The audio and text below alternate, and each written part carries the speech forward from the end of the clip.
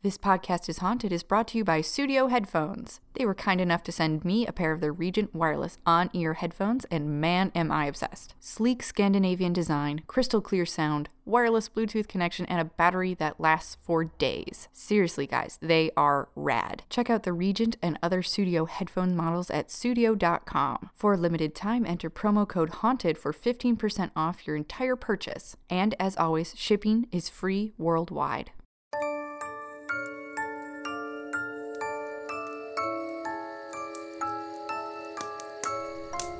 Welcome, spooks and spirits, ghouls and ghosts. Take a seat around the campfire. But beware, this podcast is haunted. I'm recording. We're recording. We're doing the thing. We're doing this. Talking about haunted stuff. Everything is great. Everything is kind of great. I'll be honest, as stressful as this time of year is, well, it's busy for you because of finals. Yeah. And it's busy for me because it's school tour season. And then I also have our one-room schoolhouse program to run. And then also just like my normal day-to-day shit. So it's really busy, but it's also my favorite time of year. Because like... It's spring. Yeah, well, it's finally spring. Uh-huh. And you're so busy and driven that if you literally are just like go go go go go go go, and then you look back and you're like, oh, I did the thing. So it's look, it's really hard, but we made it. Yeah. Yay. Yeah. Speaking of like fucking weather, like, can I tell you about? Wait, hang on. I want to note something. You're Okay. the one talking about weather this week. Okay, I'm sorry. No. You know I like weather. I just have to say something because it was Sunday and Monday. It snowed. Yes. Here. It snowed. It snowed. It fucking snowed. It snowed like an inch. There was like an inch of snow on the ground by my house. Granted, I live kind of like up in a mountain, and so there wasn't snow down by the lake, but there was still snow in the air, and it snowed for 2 days. Rude. And then on Tuesday, it was 70 degrees.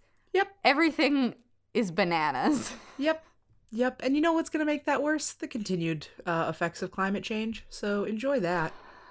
This one's starting off just like real bummer. It's not going to get happier. No, don't say. I mean, it's true, but don't say that. We have lots of fun here at This Podcast is Haunted. I'm Jen. That's Kate, by the way. Right. We have a fucking show. Here we are at Shits and Giggles Incorporated. We're talking about the worst people. Just the worst people. The absolute worst fucking people. Yeah. Let's dig in. Well, this is the worst time. Why are we doing this now? You know, that's a really good point. Why are we doing this? I just got off of like a super stressful semester, and it's fine. You know Every what, semester though? is stressful. By the time this episode goes up, you're going to be in my house, I think. Probably. That's really exciting. Oh my God. In fact, I probably won't even email you the file. You can just do that from here. Well, I have to do it from my computer, but so you'll still have to do it. But I could do it from inside your house. The podcast is coming from inside the house. Oh. When a stranger calls. Just kidding. It's Jen. You can pick up the phone. Oh my God. Speaking of which, I need to see A Quiet Place. I haven't seen it yet, and I'm... Girl. Yes, so you mad. do. Oh my God. Can we talk You saw it? Yes, I saw it with Beth on Sunday. I'm so proud of you. Thank you. First off, I watched about half the movie because the rest of it I was behind my hands. This is why I'm proud of you. I'm surprised. I did really well, though. You know what's a really good motivation to get me to do something? Give me a hot man to watch. A hot man being a good dad. God damn. Oh my God. I'm at that stage in my life when I see good fathering, I get a little slick in the shorts. I've been that way for a long time. That's fucked up, Jen. I know. You're a young lady. Damn. You should get slick in the shorts over Zac Efron. I mean, biologically, I guess, yeah. You know, I've been good for a while. Yeah, goddamn that biological clock. It's a real motherfucker that that's the funniest I'm gonna accidentally be. Oh my god. No, seriously, fuck biology. I hate everything. And every time I look at a baby, my uterus screams. Like, just my body is so angry that I have not conceived. And like every month I look down there, we have a little heart to heart, and I'm like, listen, this isn't going to happen for you. We're not having a baby. The brain and the heart have decided, and the uterus was like, I wasn't consulted. You know what's even worse than periods is despotic dictators. I can't believe you're doing this. That's right. You know, I'm gonna go from talking about pussies to talking about Pol Pot because I know he would hate that. Fuck that guy. I'd just like to start this off with a hearty fuck this guy. Fuck everybody who is involved with enabling this guy. Fuck France. Fuck the American foreign policy at this time. Fuck them all. Wow. The story that I'm about to tell you is not a cheery one. You're not going to enjoy this. This is not a good time. We decided this week to do stories about people who were more scary alive than they were dead, even though they had like some sort of ghost in the afterlife. Yeah. I'm going to start this off by saying, to my knowledge, there is no ghost of Pol Pot. He's not the ghost I want to talk about. Okay. But let's talk about fucking Pol Pot for a second. Okay. So, tell. Yeah. For those of you who don't know, Pol Pot was a Cambodian revolutionary. He called himself Brother Number One, the prime minister of the Democratic Kampuchea, which was what he renamed Cambodia between 75 and 79. And there's American money on almost every side of this. American weapons are being used on almost every side of this. I get real mad. Like, in case you guys can't tell, I'm real fucking frustrated. All right. So we're talking about this piece of shit called Pol Pot. Piece of fucking shit. He was actually... This is just... I mean, the funniest part so far is just, like, how mad you are. Right.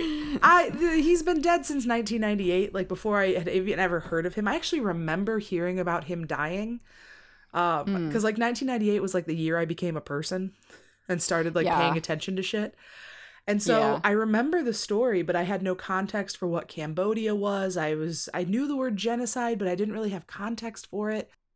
That's kind of like how on 9/11, I wasn't completely sure where the World Trade Centers were. You lived in New York. I lived in New York Western State, New York. But still. I had never been to the city. What grade were you in when September 11th happened? 6th grade. Oh, okay. Yeah, I'm only 2 years older than you. Well, yeah. What can you do? I was in 6th grade when Pol Pot died. We all have problems. There you go. All right. So 6th grade was the great awakening of your consciousness, your global consciousness. I think that's kind of true for a lot of things. Mm-hmm. Like, a lot of shit happens between 11 and 12. Yeah. All right. So, anyway, we're going to keep talking about this piece of shit, Pol Pot. I can't come up with a funny, shitty name for him, so we're just going to call him that piece of shit Pol Pot. Yeah, that's fine. Yeah. He was actually born under the name Saloth Sar, and also caveat, guys, I don't speak Cambodian, so I'm going to butcher a lot of this. I will do my best to not be an asshole to anybody who doesn't deserve it. I'm sorry that I'm not getting the Khmer language quite correct. I'm not even quite positive that's how you say Khmer. Khmer is Cambodia. So, he was born Saloth Sar. He was given that name. Sar means very pale, and he is a particularly pale ethnic Cambodian because he does have some ethnic Chinese in his background, and we're going to talk about that. You know how Hitler was trying to create the master race, and he only wanted tall, blonde hair, blue-eyed people, and he was a somewhat short, dark-haired, dark-eyed person? From Austria. Exactly. Exactly. So we have some similarities here. So he was a communist. I do not have a problem with communists. I don't have a problem with communism as an idea. My problem starts with people who use their, what is economic ideals as a reason to kill people. Which to be fair, has happened in most communist countries. Oh, should we talk for a second about how many people capitalism kills every year? Because we can do that. Okay. Everyone's terrible. Exactly. Everything's a fucking shit show. We do not have a high holy ground to stand on. Okay. Okay. He was a Cambodian revolutionary. He studied the works and writings specifically of Lenin and Chairman Mao. He considered Karl Marx too difficult to read. Oh, well, that's unfortunate. Yes. Now, at this time, Cambodia is a French colony. It's under French rule, but it also has a king in place. So there's already some tensions there. That piece of shit, Pol Pot, was actually the son of a very prosperous farmer. And he was educated at top schools within Cambodia. He was also given the opportunity to travel abroad and get even more schooling. He received further education in Paris. He was able to travel to Yugoslavia, Djibouti, Colombo, Singapore, Vietnam. And all of that kind of marked him as elite in Cambodia. So he's got a lot of opportunities. He's got that pale skin. He has he acts as if he's ethnically Khmer instead of Chinese, even though he's, he has a lot of Chinese in his background. So he was influenced, as I said, by Stalin and Chairman Mao. He read and spoke frequently about their writings, Mao's On New Democracy, and then also the Russian historian Kropotkin, who wrote the French Revolution of 1789, which gave the idea for a successful revolution, you have to combine the intellectuals with the peasantry to go after the capitalists. So that was sort of his driving influence as he went to overthrow the government that was standing in Cambodia. And now things in Cambodia, it's not like he went into this peaceful place and stirred up a bunch of shit.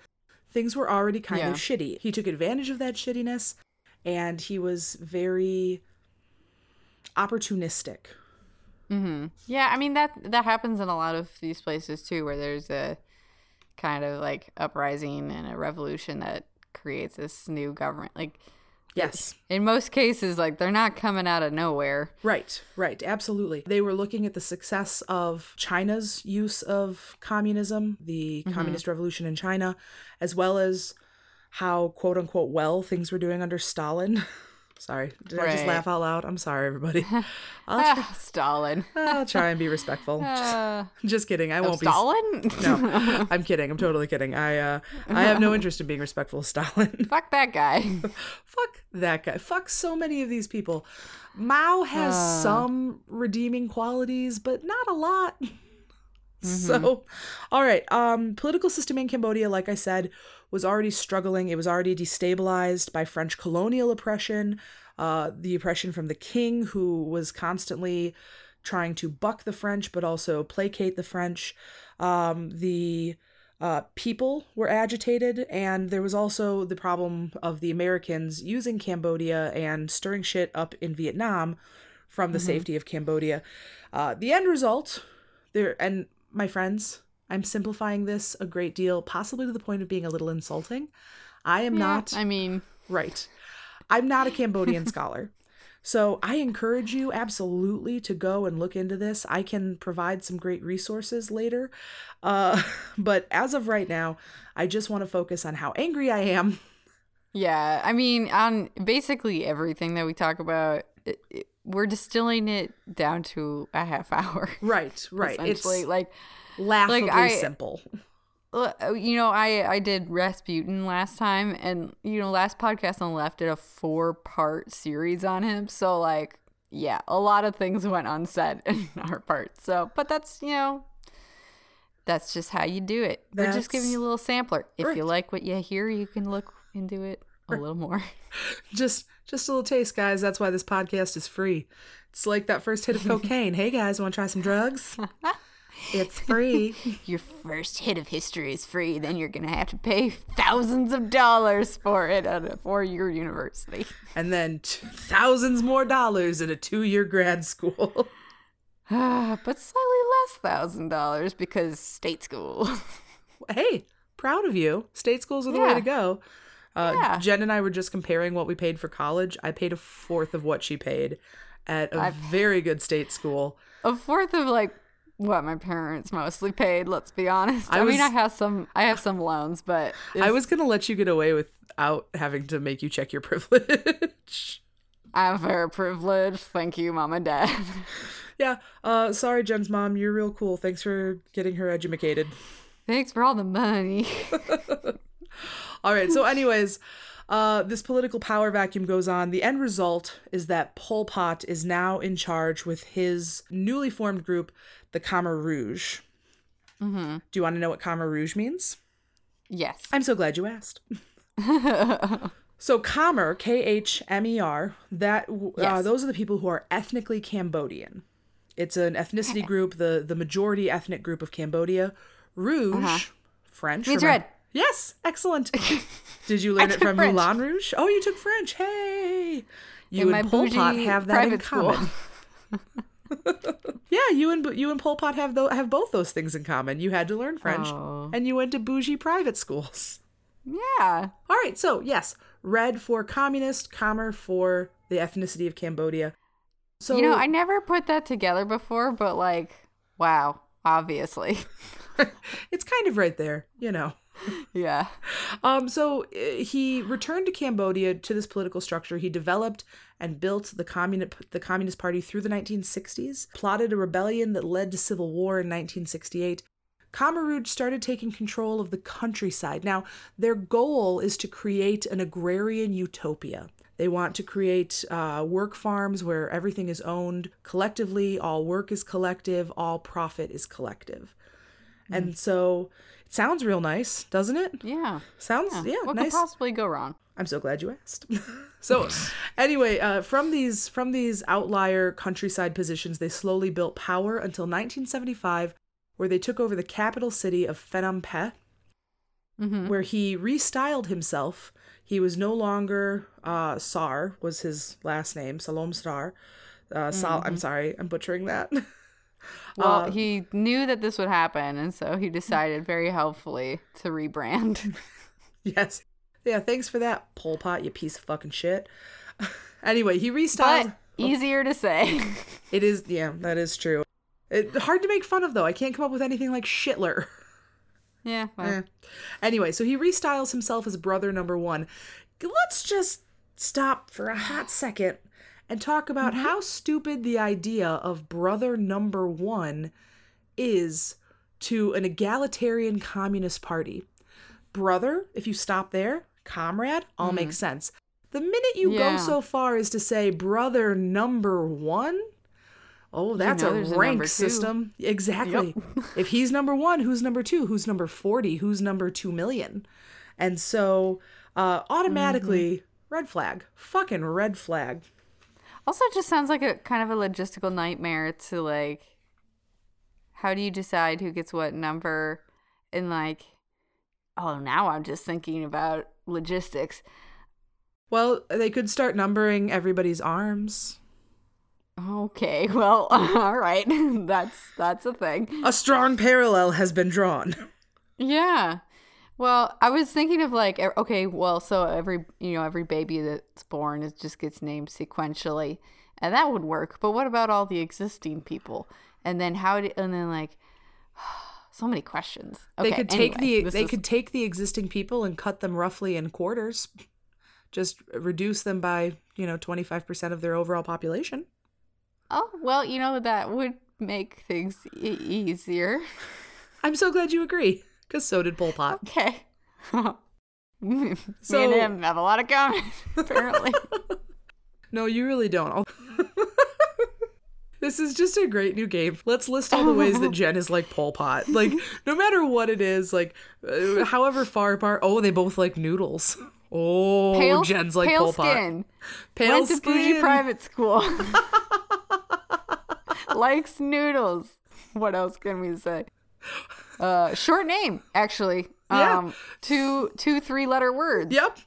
Oh, fuck Jen me. Voss, Pol Pot. It's iconic. This is really lightening this subject up. This is a bad game. All right, well, let's talk for a second about how Pol Pot got his name. Okay. The word pot seems to be pretty ambiguous, maybe he just liked the sound of it. But Pol, P-O-L. Or he liked the stuff. Hey, but 420 blaze it. that would be something me and Pol Pot have in common.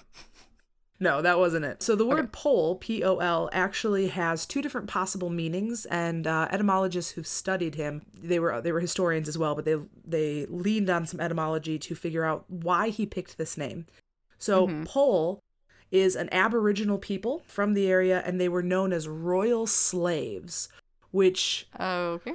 Well, it's kind of a nice idea if you're a communist that the royal should toil as slaves and the slaves shall be elevated to the royal, and that's kind of a classless idea. Okay.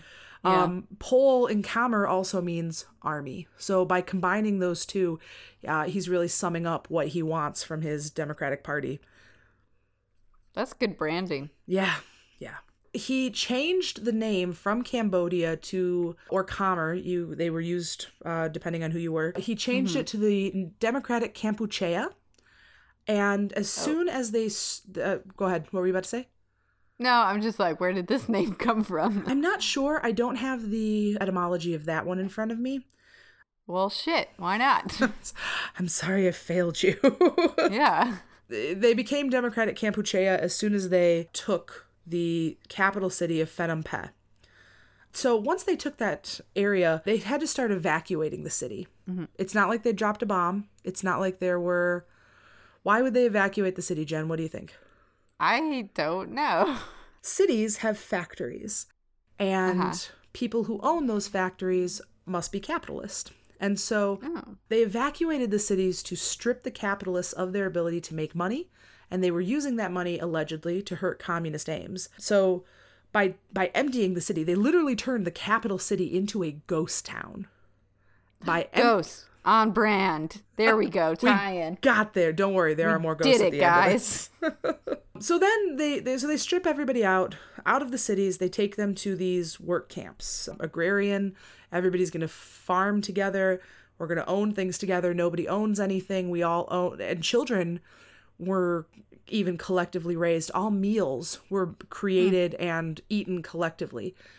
Unfortunately, the other side of that kind of nice sounding coin is... Yeah, I mean, it sounds nice in theory. Until we start looking at the real nitty-gritty detail, we started to classify people into three groups. They were the full rights, which were the base of the Communist Party. Anybody who was a communist was not going to get fucked with. If they were supporting the party outright and they'd always supported the party, cool. Welcome to the club. There were also candidates, people who were kind of fringe supporters. They would be good to join the party later. We just have to check on a few things in your background. And then finally, there were the depositees. Okay, that doesn't sound like a good name. It's not a great word, like you deposit manure. And yeah. These depositees were absolutely bound for destruction. They were brought out of the cities. They were deposited onto the work farms. The groups that made up these depositees were capitalists, so people who were against the party. The religious, as we know, Karl Marx established that religion is the opiate of the masses, so they didn't allow any sort of religion in this new utopian society. They killed Christians, they killed Muslims, and they killed 25,000 Buddhist monks. Okay, so now we're really getting into it, aren't we? Oh, the killing has just started. Okay. They killed those people outright. They starved everybody else to death. Remember, we're doing agrarian work. It is not a ridiculous statement to say that a person who is doing manual labor in a field can burn somewhere around 8,000 calories a day. Yeah, I mean, people who walk the Appalachian Trail have to eat like 6,000 calories a day, and they're just walking. They're just walking. Exactly. So these people who were the depositees, they were put on a diet of 2 bowls of thin rice soup a day. Oh, no. That's like me on a stressful day. Yes. Roughly 500 to 700 calories is what that would provide. Oh, shit. Yeah. So they started starving them to death. They targeted minority groups. If you were ethnically Chinese, if you were ethnically Laos, or if you were ethnically Vietnamese, you would be targeted and sent to these torture centers. But not Pol Pot. But not Pol Pot, sir. who was ethnically Chinese, that piece of fucking shit. They went after educated people, especially people who were educated in the West, Where was Pol Pot educated? In France? Yeah, fuck that guy. They went after people who had outside contacts with the world. If you had somebody you could write to on the other side and say, this is what's going on here, they would take you. And they went after the disabled. If you weren't able to help in this new world order, if you weren't able to pull a plow or harness a horse, you were going to be tortured and killed. And possibly most upsetting, they went after babies and young children. Jesus. Specifically the babies and young children of anybody who I've already mentioned. They didn't spare kids. They came up with some proverbs for this. The reason for killing babies was to stop the weeds, you have to pull out the roots. So these young children won't grow up to become capitalists. They also made it very clear that their utopia only needed 1 to 2 million people. At this time, Cambodia had 8 million citizens. Oh, boy. So they regularly told people, to keep you is no benefit, so to destroy you is no loss. Oh, my God. So they took people to these killing fields, as made notorious in the 1984 film The Killing Fields. So they were taken to education. No, they were taken to execution centers. That's a different kind of vibe. Yeah. Education versus execution. I don't know. Around finals time, sometimes it felt the same. I mean, I've sort of started to embrace my mortality, but, you know. Right. No, definitely a different vibe. They were not making anything at all hidden about the fact that they are looking to kill people. So they would take them to these execution centers. They would torture them into giving up the names of their friends and family who were also capitalists or were practicing religion secretly. And as soon as they gave up those names and committed to their quote-unquote crimes, they would be summarily executed. Ask me how they executed them, Jen. How did they execute them, Kate? They would chain them together. They would send them out into what was called the killing field, the actual physical place. They would dig a mass grave. Okay. And then they would push them all chained up together, shackled to one another inside, and bury them alive. Oh, dear. To save on bullets. How much iron did that take, though? Yeah, well, good point. It was just what this is how I am the worst as I listen to this, because I'm like, why didn't the Nazis do that? Oh, I bet they needed the scrap metal. Yeah. That might have been something part of it. I try not to overthink it. Yep. So they buried them alive. They also, to keep the other 6 million of the population, they killed 1/4 of their own people. 1 in 4 people did not survive this 5-year regime. Holy shit. Yeah. Like, you can't even, like, comprehend that many people. Oh my God. If you're Midwestern, 2 million people is a little bit larger than the city of Chicago, I believe. 2 million people is most of West Michigan. It's a lot. It's a lot of people. Okay. We warned you guys. We did. We warned you. We told you this was going to be a fucking bummer. And I hope you guys are all angry because Cambodia is still feeling the effects of this genocide. And it was a genocide. We talk about the genocide of the Holocaust regularly. We talk about the genocide of the Native Americans regularly. Cambodia is forgotten. Look at the ways that I can't even pronounce what their language is or what their ethnicity is because that's how forgotten they are. It's like the only person who ever gave a shit about Cambodia in my lifetime has been Angelina Jolie. And she's shady as shit. Okay. I'm gonna keep going. Okay. Even though I'm real mad. Yeah, we gotta just power through. You can do this. Okay. So, in order to maintain their control over the other 6 million people under their regime, they also destroyed food sources. Mind you, that didn't stop them from exporting huge amounts of food in order to make money for the party. They were literally starving their people to death in order to continue to make money for their party, which is pretty funny fucking business for a bunch of fucking communists. Feels real capitalist there. They destroyed food sources that could not be centrally controlled. Fruit orchards, wild rice that grows on mountains, fishing. They destroyed their own rivers and tried to keep people away from the fish They destroyed medical centers. They destroyed hospitals. They were not giving out medicine to anybody who would need it because that was an additional tax on resources and you weren't worth it as a person. So anybody who was diabetic, fuck you, you're out. If you had cancer, good luck, you're going to die. Mm-hmm. Well, when their goal is to get rid of most of their own people, like, it doesn't make logical sense to take care of the sick because that's just, just a waste of money in their mind. Absolutely. You are absolutely correct. Boy. The torture was incredibly widespread.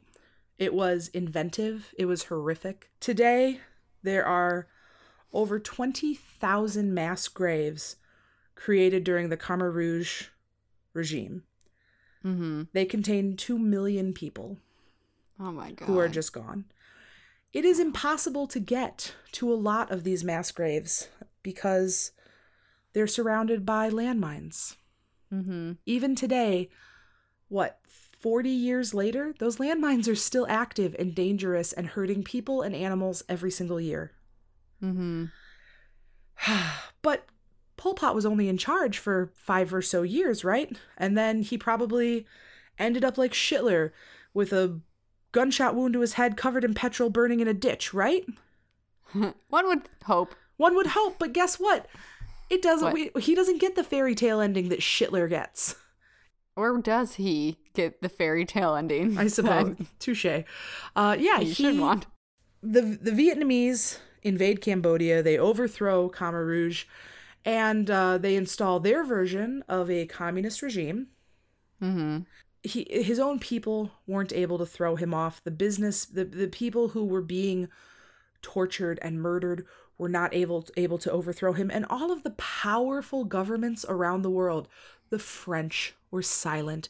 The British were silent. Mm-hmm. The Americans actively made things worse, although so did So all of those groups, all of the international groups failed the Cambodian people. And you know what fucking happened to goddamn piece of shit Pol Pot? He died in his bed after being on house arrest. He didn't die until 1998 on house arrest. Now, here is a little bit of good news. Just a little bit. Just a little bit to wet your whistle. Oh. He was about to be extradited. He was going to face the penalties for his crimes. And so he very likely committed suicide. It was announced on the news that he was going to be extradited and taken. And the next day, magically, he was dead. I don't know what happened. Weird. He took all of his pills because he's a fucking coward. He's a coward. And he couldn't face what he did.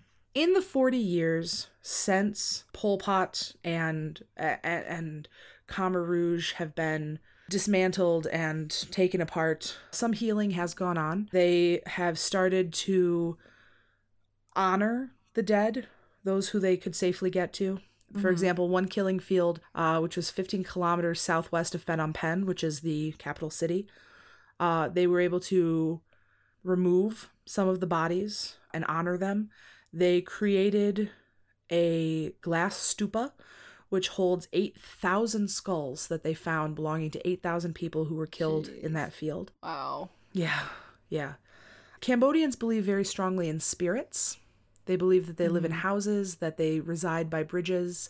They give a lot of attention to these souls who are not at rest. One of the places where they are regularly honored and given comfort is the Tuol Sleng Genocide Museum. Oh boy. Yeah. But you know what? Wow. Look at how many genocides we have committed in America against minority groups. And there's no museum, there's no museum of slavery, you know? There's no museum of the Trail of Tears. I want to go to that lynching memorial site. That's... Me too. Sometimes you just need to cry it out. Yeah. Yeah, I totally want to go. I mean, it sounds like a very important place. It does, yeah. To see, you gotta honor what our history really is.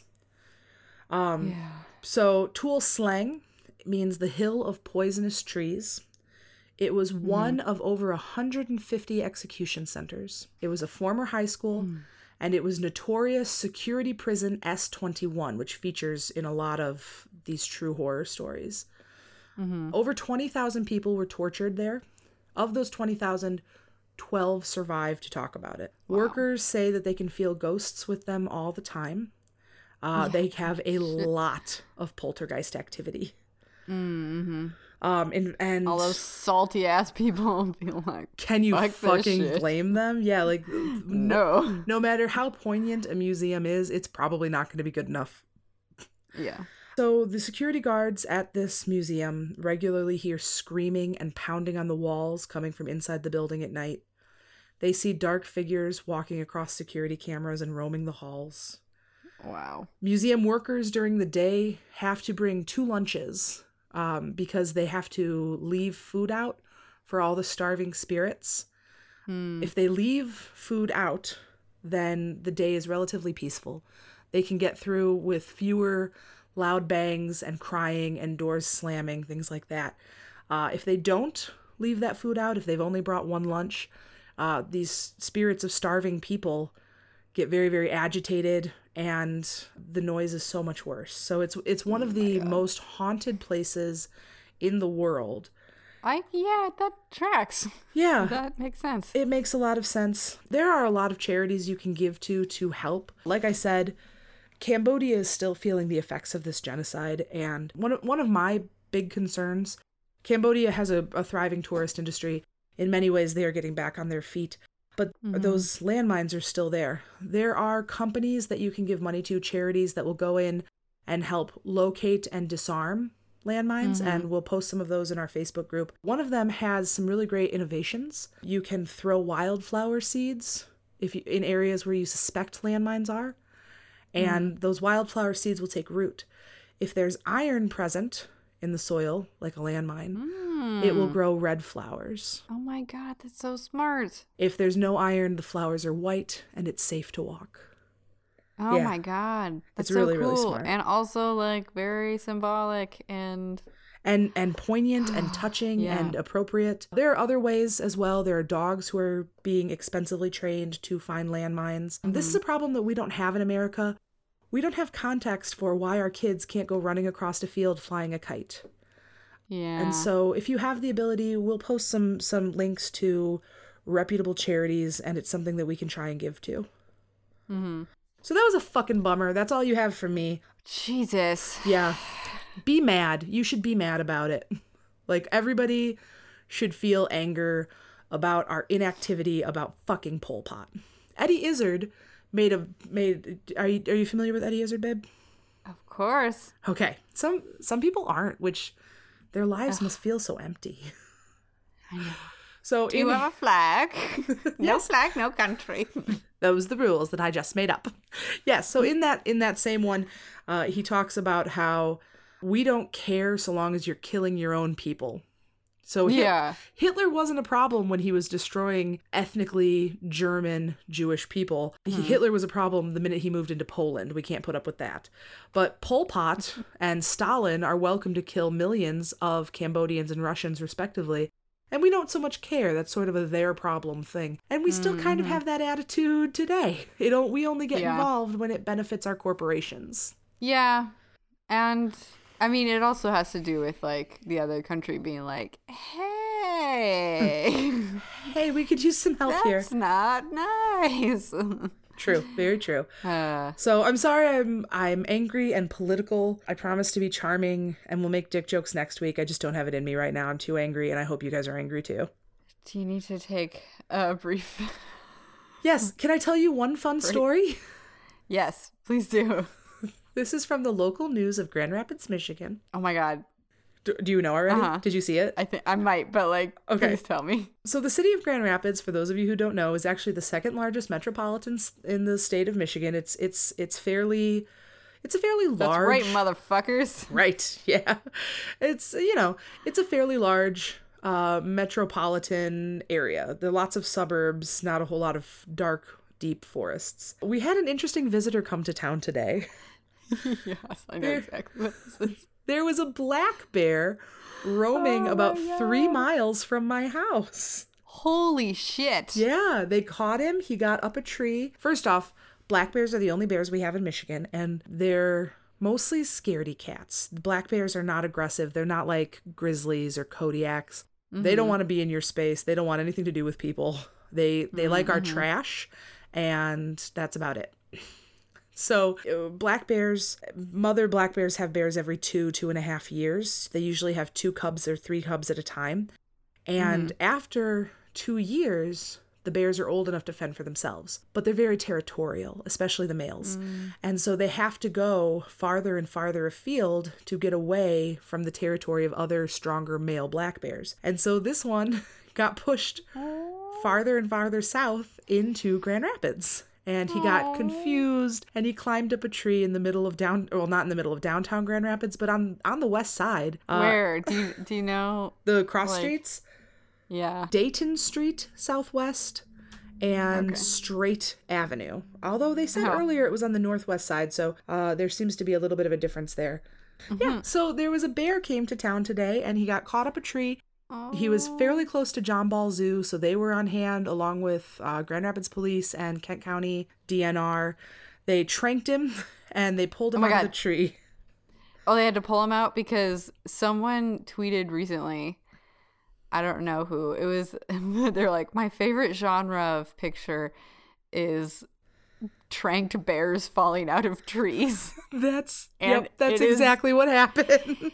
Genuinely the most delightful thing, and it's like it was like a series of pictures of like just completely limp bears like in midair with like a bunch of people with like a trampoline under them, and it's just so amazing. They decided not to use any trampoline or catching materials because the ground was really soft from we had a thunderstorm these last 2 days, so the ground was really soft. The bear was able to leave quickly and with much gusto from the DNR truck that he was unloaded from today. So, poor baby. I know, he was only 125 pounds. Oh. Sweet thing. But he's safe in the countryside now. So, Jen, what stories do you have? Yeah, you told me about this theme, and I was like, actually, no, I immediately knew who I wanted to do because I remember this came up a little while ago and you had no idea who she was. Yeah. And so I was like, we have to do an episode about her sometime. So, fun fact, I still tried not to find out who she was. So I'm going to be I am delighted. Okay. So this is the tale of Elizabeth Bathory. Who? Elizabeth Bathory, or if you want to pronounce her name the Hungarian way, which she is, it's Erzsébet Bathory. Oh, cool. Yeah. I'm going to try my best with some Hungarian pronunciations, and I did study a little bit of Hungarian. It's still a real weird language, so forgive me. Yeah. All languages are weird as fuck. You ever thought about that? Yeah. They're so arbitrary. Well, I mean, they are arbitrary, but like some of them have like logic to them, or like at least logic to like their relations and how they spread. And like there's this whole fascinating history of like the development of English, and that's really the history of, you know, that area. And it's so cool. What doesn't make any fucking sense is Hungarian. Its closest linguistic neighbor is Finland. Oh. They're not very close at all, geographically. Exactly. Nobody knows. Obviously, like it happened some time ago, like when there's tribes, you know, roaming around, and it is not close. It's not a Romance language. It is not like a Slovak or like, you know, it's not anywhere near Russian. It's this own weird fucking thing, and it's not mutually intelligible by any of its geographical neighbors. Wow. It's so fucking weird. That's really kind of interesting. And also makes me want to talk about the scene from My Fair Lady where they're talking about Hungary. They can... And how he thinks that she's Hungarian. Yes, he thinks she's Hungarian because she doesn't quite speak English perfectly. Yeah. I mean, that was probably like a completely random poll, but like... Right. Well, actually, also for the time, like that would have been... Is that supposed to be pre or post World War I? Pre, I believe. Okay. I think it's supposed to be while 1800s. Queen Victoria is on the throne. No, it's not. No. Hang on. I'll go to St. James, so often I will call it St. Jim's. And she says to the king... And here's the king. It's the song in a man. Mistletoe. All I want is Henry Higgins Ed. So let's say This is not helping us. Right. It's the king It might after be just, Victoria. It might be Edwardian. Yeah. Anyway, I'm going to go with Edwardian because I think, like, so this is the very twilight of the Austro-Hungarian Empire. So I would say yes, it's safe to say My Fair Lady is supposed to take place during the Edwardian era. Okay. Then, yeah. That would be... But none of that has anything to do with Elizabeth Bathory. None of that has anything to do with Elizabeth Bathory. So she was born in August of 1560. And this was very much during the Habsburg Empire. Mm-hmm.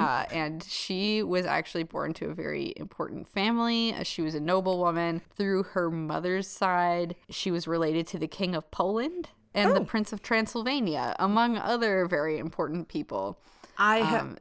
Transylvania, yeah. Does she get some ideas there? Well, we will talk about that. Transylvania is a very interesting region of the world because, yes, it used to be a part of Hungary, and then post-World War I, it was split off and given to Romania, and the Hungarians have never forgiven them for that. It's so amazing. Like, you can still go around to little tourist shops, and you can buy merchandise with the 1914 version of Hungary, and they're like, oh man, what was golden years, golden years. They are a little salty still. There's nothing quite like 100-year-old grudge. Yeah, I mean, they did kind of get the shaft because they were kind of like pulled along for the ride of World War I because they were attached to Austria, and they weren't really the instigators of it. They're just like, okay, I guess we're doing this. And then their landmass was like cut into thirds and given away. Oops. Whoops. Anyway, I keep going to the 20th century, and we're not in that century. I just love Hungary. It's just so weird. Well, and you studied abroad there, right? In Hungary? I did. So this is why I know a little bit about Hungarian history. I spent a semester in Budapest. It is one of the coolest cities ever. Hungary right now is having a very bad political situation, not unlike our own, but they're kind of like us if we let things go as they're going for another 5 to 10 years. Oh, you mean Nazis are walking in their fucking streets? Yeah. Cute. Yeah, it's really not good. It's so, like, Budapest is a beautiful city, but, like, holy shit, their politics are scary. So are ours. Anyway. Yeah. Yep. Speaking of scary people, speaking of scary Hungarians. So Elizabeth Bathory is this part of this really wealthy and important family with very important relatives. She is mostly known for being history's most prolific female murderer. Ooh, I like her already. I know. See, that was my problem. Like, I was doing this research, and I'm like, we're talking about terrible people, and I kind of can't help rooting for her a little bit. She did some messed up shit, but also you're just like, damn, girl. Yeah. So, yeah, like, there's a little bit of gender identification going on. Like, yeah, if you're gonna kill somebody, kill everybody. But no, that's wrong. She's prolific. And if I'm going to be real mad about Pol Pot, I guess I also should probably be real mad about Elizabeth Bathory. You should. She killed less people than Pol Pot, although maybe she killed more people directly. Oh. Like she wielded the knives herself? Yeah, we'll get into that. Anyway. Can't wait. So she had very important relatives. She also had relatives who, and I found this in 2 different websites, which, like, one of them was the History Channel. Uh-huh. I have thoughts about the History Channel in general. They tend to, like, be shitty. I mean, they have shows about aliens, so, like, take whatever you get from them with a grain of salt. Also, their website is crap. I feel like somebody needs to address. Their website is shit. Their website is really fucking shitty, like, obnoxiously so. Yeah. Anyway, so according to them, she also had an uncle who taught her about Satanism and an aunt who taught her about sadomasochism. And my question is, were they married? Fun. And is this the most rad couple to be related to? I can't wait to teach all my nieces and nephews about sadomasochism and Satanism. Yeah, these like blogs kind of like cite that as like the inciting incident of her being like, oh, hurting people. It doesn't really go into like if she actually does believe in Satanism. She was raised a Calvinist, which is fun, which is also interesting because that was a very Catholic part of the world. So yeah, I was gonna say, how did she pick up Calvinism? I mean, the Protestant Reformation was going on during that time. This is like the Elizabethan era, so like we're full on into the Protestant Reformation. So like, okay, all right, yeah, it was definitely a thing. So yeah, she was raised Calvinist. She was educated. She was rich. She learned Latin, German, and Greek. She sounds like a really badass like kid. At the age of 13, she allegedly gave birth to a child fathered by a peasant boy. Oh, yeah. So. Get it? That's very young, but I don't. Okay, that's very young. I'm not gonna be like, 13. You're not an adult. That's by the 1500s though. 13 is not exact. 13 is probably 17 for the 1300 for the 1500s. It's still young for that. Like I'm trying to think back to like Catherine of Aragon and. Well, okay, she married Henry VIII's brother, Arthur, first, but they were like 17 or so, and they don't know for sure if their marriage was consummated. So, like, it's very possible that, and it's true that people got married younger, but like 13 is still a little young for especially nobles. A lot of people wouldn't have had their periods by then. Clearly she did if she had the kid. She did. Yeah, for real. This is very Game of Thronesy, though. Anyway, a little bit. She supposedly had this child. It was, allegedly given away to a local woman to care for, and the child was eventually taken to Wallachia, which is fun. I'm sorry. I'm doing my best. It's okay. It's okay. We picked hard stuff this week. I've said this a lot in my head. Anyway, if Fellatio, you are is that what you're saying? No, it's spelled Wallachia. Oh, I've seen that word before. Yes, and I bet you've seen it in the context of Vlad the Impaler. Yes.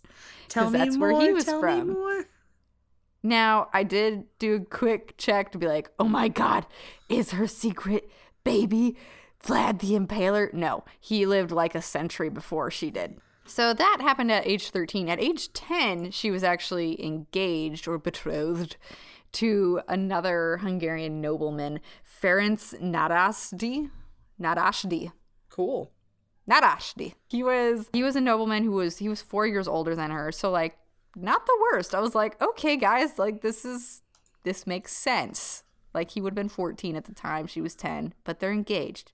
Yeah. They got married when she was 15 and he was 19, which is okay. Good for you.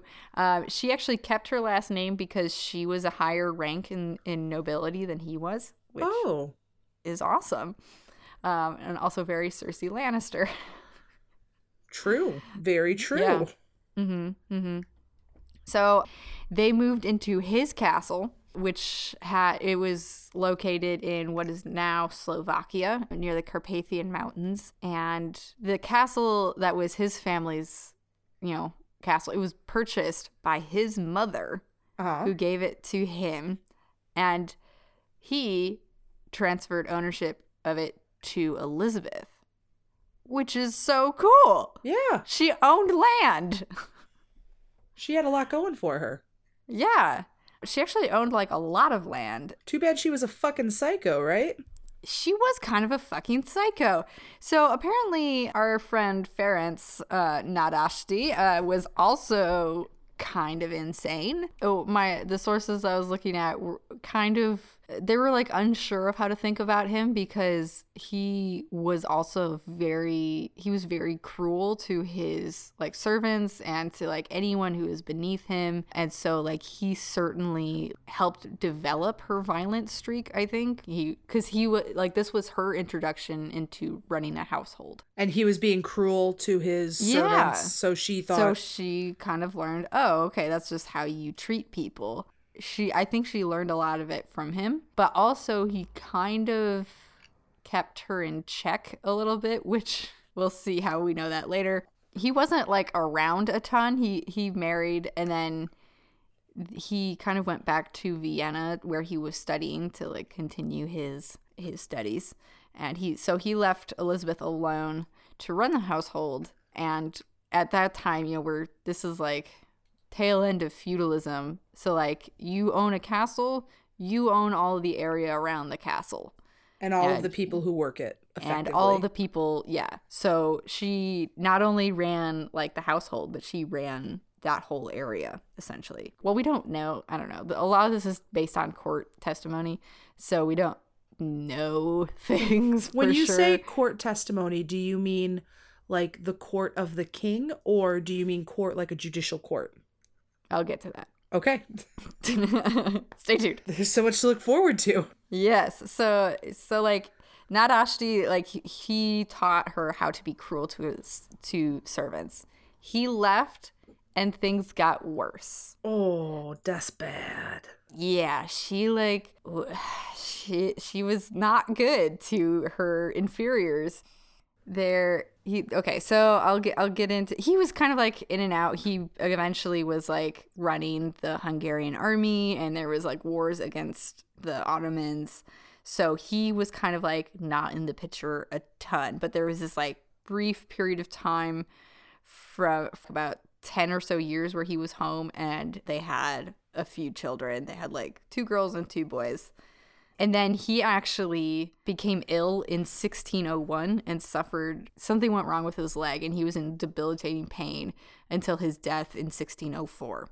He actually places her and the children and he entrusts their care, like in the way that patriarchal bullshit happens. Clearly she could fucking take care of herself, but she was entrusted to the care of Georgi Thurzu. Great word. Great name. Yeah. Yep, that's my best shot at that.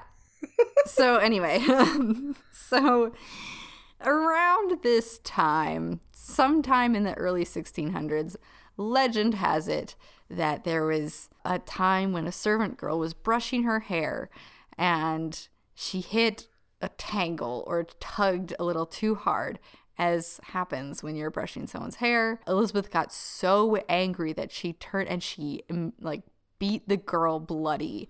Oh my God. Yes. Poor girl, I think lived that day. She lived to tell the tale. But Elizabeth's hands were covered in blood. And allegedly later she noticed that the part of her skin that had blood on it was like noticeably more youthful looking than it had been before. No. Yes. So she puts 2 and 2 together and thinks logically, oh, I have to bathe in the blood of virgins. For real? Yes. Well, okay, that's the legend. There isn't actually any like recorded testimony of her bathing in blood. But there's a strong enough rumor that it persisted for 500 years? There's strong enough evidence that she murdered hundreds of people. Hundreds? Yes. Listen, ladies, everybody's beauty fades. So, yeah, I don't know if she actually bathed in the blood or if she was just like a fucking psychopath and just didn't care. And so like I think part of the reason for the bathing in blood myth is hashtag the patriarchy, because they couldn't imagine why a woman would want to kill that many people. And so they're like, oh, it must be because she thought it would make her more beautiful, because that's all women care about. My fucking God. She could just be a fucking psycho. Some people just want to hurt people. Look at Richard Chase. Richard Chase thought that killing people would also kind of keep him young because he thought that his blood was turning to powder. So that's why he was, you know, he was just completely unhinged. He was abused his entire childhood. Maybe there's some abuse in her life.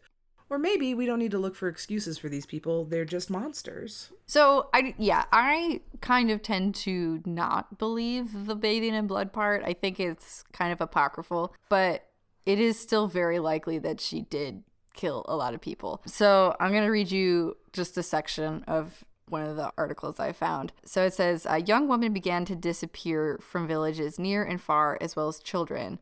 Unhappy girls were lured to the castle with the prospect that they would find work there, but were never seen again. When they arrived, they were locked up in a cellar as they awaited torture. Elizabeth carried out as much of the torture herself, often beating the girls to death. Sometimes she would sew a girl's mouth shut, force her to eat her own flesh, or burn her genitals. Holy fucking shit! Yes, this is... Sorry, I should have put a warning on here. It's going to get very torture porny in here. Wow. And then it goes on to say, when she was too sick to get out of bed to beat them, Elizabeth would order her servants to bring up a girl to her quarters where she would bite their faces and shoulders. In other instances, she would... Are you serious? I am serious about what it has been alleged about her. Oh my God. Sorry, keep going. Yeah. In other instances, she would stick needles underneath the girl's fingertips before cutting off the fingers of those who tried to take them out. Soon, Elizabeth began to run out of young women because she had either already taken them or the villagers had started to hide their daughters out of fear that she would take them. This is when the Countess began to resort to noble girls, a decision that would ultimately lead to her demise. Yeah, it's always fine to kill peasants, but the minute you go for somebody of noble blood... The minute someone has the power to question what happened to their child, then that's when bad things happen. Yeah, because before it was that kind of like semi-legitimate thing of like maybe they were looking for work and she could just, hide with that fact. And then like, I don't know if anyone cared to look for them. She could be like, oh, they ran off or something. I don't know. That they never showed up. Oh, she was supposed to come to the castle, but I never saw her again. Yeah, or, oh, she ran off with a young man, and I haven't heard from her. Ungrateful child, I gave her such opportunity. Anyway, I'm projecting. That's like, a kind of thing that people tend to say about less privileged victims. Yeah, so allegedly, she did begin to resort to girls that had, nobility. And that is what caused people to kind of notice what was going on. There was one girl, a noble girl in 1609 that died, and Elizabeth tried to stage it as a suicide. And that's kind of the catalyst that caused authorities to basically just decide enough was enough. And like it took them a while too, partially because she at this point was super rich and powerful. She had like been loaning money to the Hungarian king. She had a lot of power. See, in my head, it would make more sense for them to go after her so they didn't have to pay back their bills. Yes. And that is why I'm saying allegedly. Okay. So much. That may because there's a few theories out there that say that this was all made up. Total smear campaign. Yes, because they were afraid of how powerful she was. They didn't want to pay back their loans. It's a pretty fucking insane plot to weave. I feel like they wouldn't have to go that crazy. Yeah, it's almost like they could have been like, oh, she was having an affair and that would have been enough. Yeah, for the time period. Had died at some point. So okay. So she's free to do with her pussy as she will. Yeah. But still, there's other ways to bring women down during this time period. They could say she was consorting with the devil. That's easy enough. Witchcraft. Classic. Yeah. So I don't know. Part of it seems too insane to be true, but it also seems like too insane to be made up. Yeah. You know what I mean? I do. Yeah. Like, who would in their right mind come up with this insane of a story just to get rid of a like woman? a stranger than fiction sort of moment. Mm-hmm. But then also, like, come on, was she really doing all of this shit? Right. We don't know for sure. So allegedly, they raided the castle and discovered dead bodies like everywhere. It's just like paints this picture of this like fantastically gory torture dungeon of a castle where just like there's bodies missing limbs and like in all kinds of crazy torture scenarios. And like, I don't like, this is where I'm like, come on, this can't be true.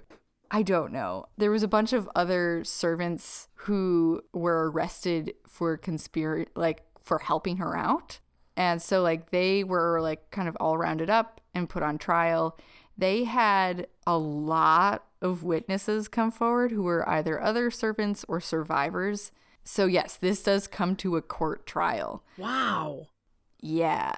It's insane. She was on trial. Her servants were on trial. There was over 100 witnesses, and they were all describing all these stories that, like, this is how we have these stories, is from court documents. And that's why I say, like, I don't know how much is true and how much is not, because a court would be, especially at that time, would be a very good time to come out with a very sensational story. So, yes. I don't know. So they were all together. Elizabeth and her servants were convicted of 80 counts of murder. Holy shit. Yeah, and that's just the ones that they, like, for sure got busted for. We don't have an exact count. There was apparently one ledger. Now, this is a part of someone's testimony that they found a ledger in, like, one of her rooms where she had accounted for every death, and that count was 650. Holy fucking shit. How long was she at this? Is that like a person a day? Oh, excuse me, 605. I mixed the last two. But yeah, this was over a period of like about 10 years. Wow. So that's like a person every 3 days or so. That's a lot. It's a lot. I don't know. That's the highest estimate, and they're pretty dubious of that. So it's probably more like 100. Still. That's still a lot for one person. So they were actually convicted of 80 counts. The servants were sentenced to death because, of course, Elizabeth was sentenced to house arrest in her castle. Yes. What the fuck? Yes. What they did, though, it wasn't just like, here you have the whole castle and grounds to roam around. Like, they bricked her into a tower. Like, oh. Did you ever see the shitty movie? I mean, I loved it. It does not hold up well. The Brothers Grimm. Did you ever see that one? I did not. Oh my God. Matt Damon. And Heath Ledger, right? And Heath Ledger. And then there's this like story about some crazy vain queen who's locked in a tower and died there. This is what this reminds me of. Yeah, that's a pretty clear connection. Like, it's fairy tale in proportions, where it's like, this sounds like something the Grimm brothers would cook up. Wow. Yeah, so she was bricked into a chamber and given one slit for like food that like people would, push through. And she was there for about 3.5 years. Holy shit. Before she was found dead in 1614. Wow. Wow. Yeah. At least I'm glad they bricked her in. That's at least torturous. Solitary confinement is torture. Yeah. She was not executed, but like almost it's a little bit worse. Maybe worse. Because you're by yourself for 3.5 years. I'm not as mad at her as I was at Pol Pot now, so, or at least I'm not as mad as her people who would set her to trial. Right. Yeah. I mean, she was a lady, so. She's a lady. Whoa, whoa, whoa. Sorry. Yeah. There has been kind of cited as one of the main inspirations for the story of Dracula. I know most people point to Vlad the Impaler, and he was like the Bram Stoker, like Dracula inspiration. She also has been cited as one of like the main inspirations for vampire stories. She's has a bunch of badass nicknames like the Countess of Blood or the Vampire Countess or something. Like, it's insane. But yeah, I kind of like terrible person, but also like a little badass. Like, I don't know. I can't help but kind of admire her. Yeah. It's I think throughout history, women are not given very many models to work with, so we kind of have to, like, I don't know, it's not like we get a plethora of villains either. We have to enjoy the villains we're given. Yeah. Wow. I mean, as far as villains go, she is like, she's a good one. Very good. Yeah. That's a good one. I enjoy that. Wow. Yeah. So that's Elizabeth Bathory. I am so glad you finally know about her. Yeah, that was a great story. I'm also super glad I didn't look it up ahead of time. I knew that she was a big time killer, but I didn't have all the good details. So yeah, she's like a heavy hitter, but it's so long ago that not a lot of people know the details. Also, it's just like I have a hard time believing all of the details just because it was so long ago, and it's a lot, and it's like very colorful. Yeah. Wow. So I just I wanted to see some of the castles, and it has what they did to some of the serving girls. So had them covered in honey and biting ants and scalded with hot tongs and then placed in freezing cold water and then back and forth and back and forth. Wow. Yeah, I mean, it's like if you wrote this as a story, your editor would be like, scale it back. Like, this is too much. Like, that's why I did, like, I could have gone on and on and on, but it just starts sounding ridiculous the more you talk, like the more you say it, and you're like, what the fuck? Yeah. This is true. I think it's safe to take this, at least some of it, with a big grain of salt. She probably did kill people, but she probably didn't kill this many and not this creatively. Yeah. Interesting, though. I think that's a good theory, that like she was probably a monster, but like maybe not that much. Right. Hey, speaking of monsters, do you have a listener story for us? Speaking of monsters. Hey, I have to pee. Let's hurry this along. So this comes from Alex, and they say, I'm sorry, sometimes like you have a picture of two people, and Alex is a gender neutral name, so I don't know. Right. I'm going to say they until I find out otherwise. You know what? I think that's just good policy. We should say they. We don't know what Alex's life is. Yeah, anyway. So they say, hello, ladies. My name is Alex from Missouri. First, I want to say that I really enjoy listening to your podcast. Oh, thanks, Alex. Thank you. I've been interested in the paranormal for many years and even consider myself an amateur paranormal investigator. Love it. That automatically makes you cooler than us, honestly. I know. Let's just be real. Honest, you're more qualified than I am. So cool. Do you want this show? Okay. I know you said you like reading stories, so here it goes. It was about 4 years ago on Thanksgiving Day. My uncle, who really got me into ghost hunting, and I were bored. He had recently been reading about a house that was only like 3 minutes from our house. Uh-oh, I see where this is going. It was some old abandoned mansion, and we thought it looked cool and creepy, so we figured we would check it out. We hopped in the car and headed over. Obviously, what could go wrong? We drove down the extremely overgrown path and arrived to find that the house had been torn down. No. We were a little disappointed. I know. Okay. We were a little disappointed, but we weren't about to waste this opportunity. So, being extra daring, we got out of the car and started walking around. We looked around where the house used to be and eventually found what we figured was some kind of kennel for possibly guard dogs. Oh. And I think some kind of guard post. What the fuck kind of mansion is this? Sounds like a big deal mansion, not your little... We're not talking a McMansion here. This is like real people money. full ass Big Mac mansion. We were really curious, so we decided to trudge through the tall grass around the remaining bit of fence toward what probably would have been the backyard. I want to mention that the road the house was on was indeed extremely overgrown and was only able to fit one car at a time, and also we were very near the highway, so we heard a lot of cars the whole time we were there. Okay.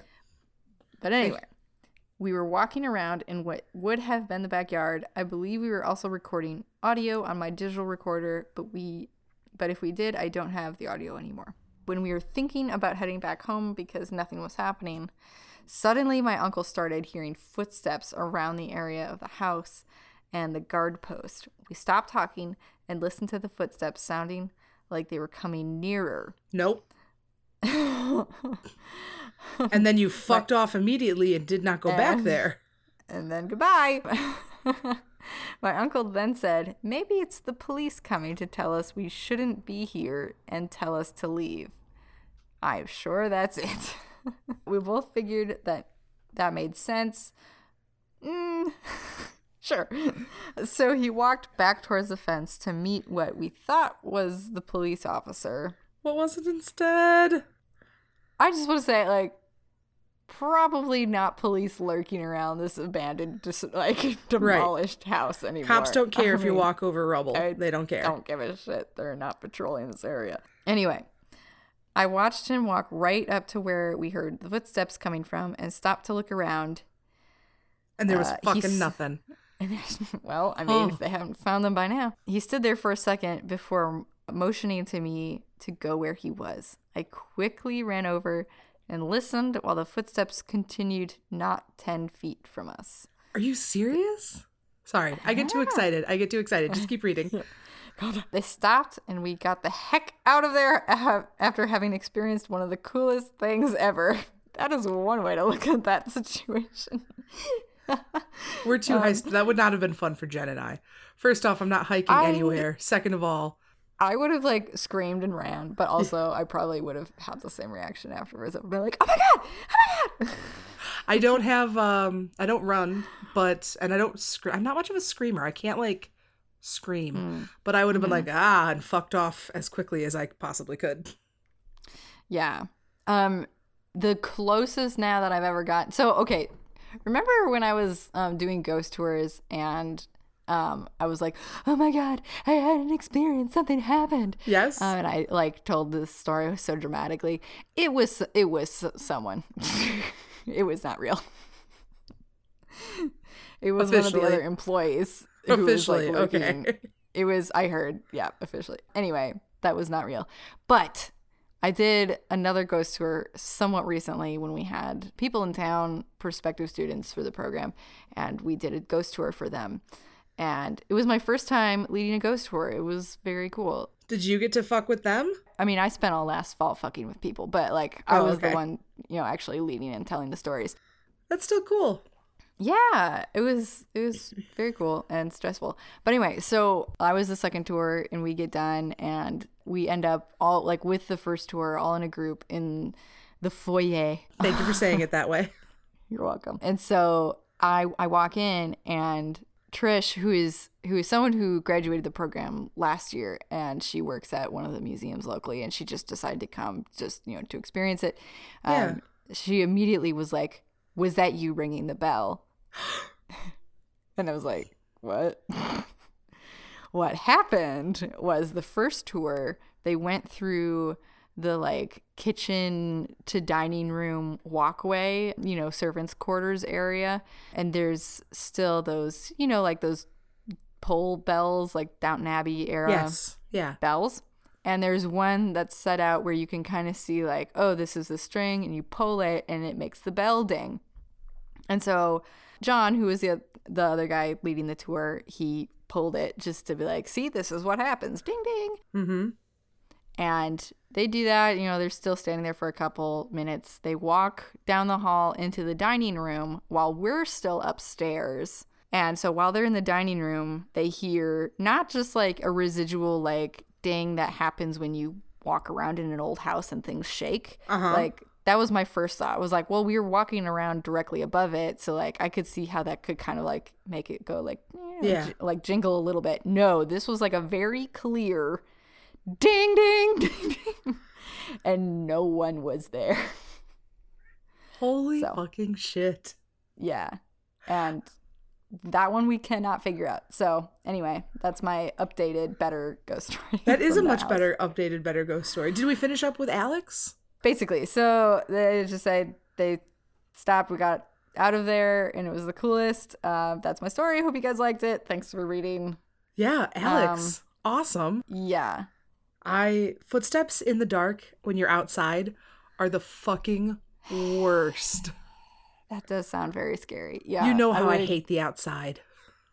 But I would feel better outside than inside, because like I maybe I'm slightly claustrophobic, because like.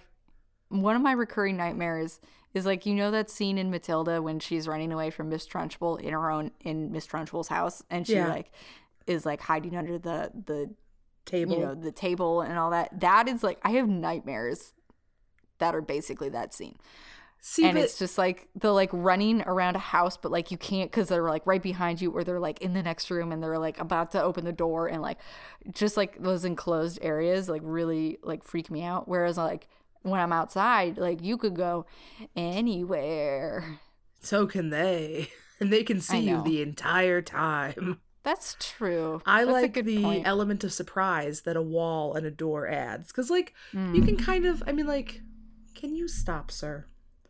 Everybody who's listening to this is Meatloaf marking the microphone as his own. And today is his birthday. And so happy birthday, Meatloaf. Anyway, and I know we've been over this. We went over this with Island of the Dolls too. I would much rather be somewhere where I can turn and stab you, or like I can find knives in a kitchen. There's going to be knives in a kitchen, and I will find them and I will stab your ass. Like, but I running away in the forest, I'm going to die. I may as well stab myself. Running away in the forest is not part of my skill set.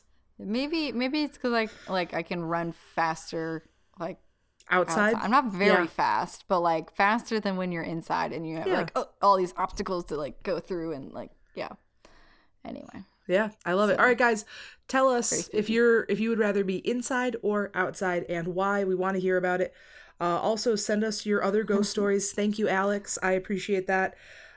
We appreciate that. I'll speak for us. I don't fucking care. Yeah, you know. I'll co-sign that. What else do we say at the end of our show?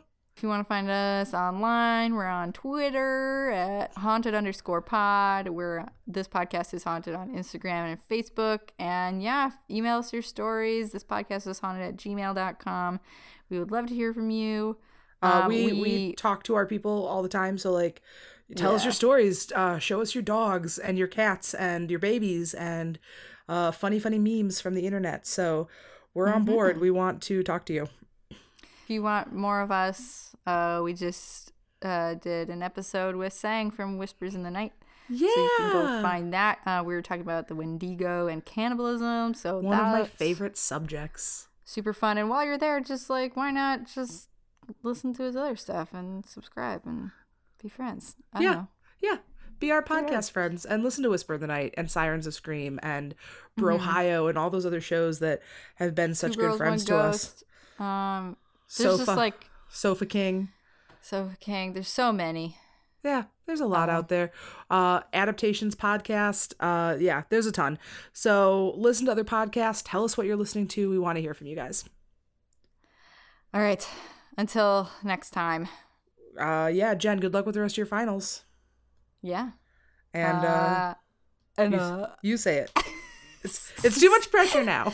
There's too much pressure. Stay spooky, motherfuckers. Stay spooky. All right, bye-bye.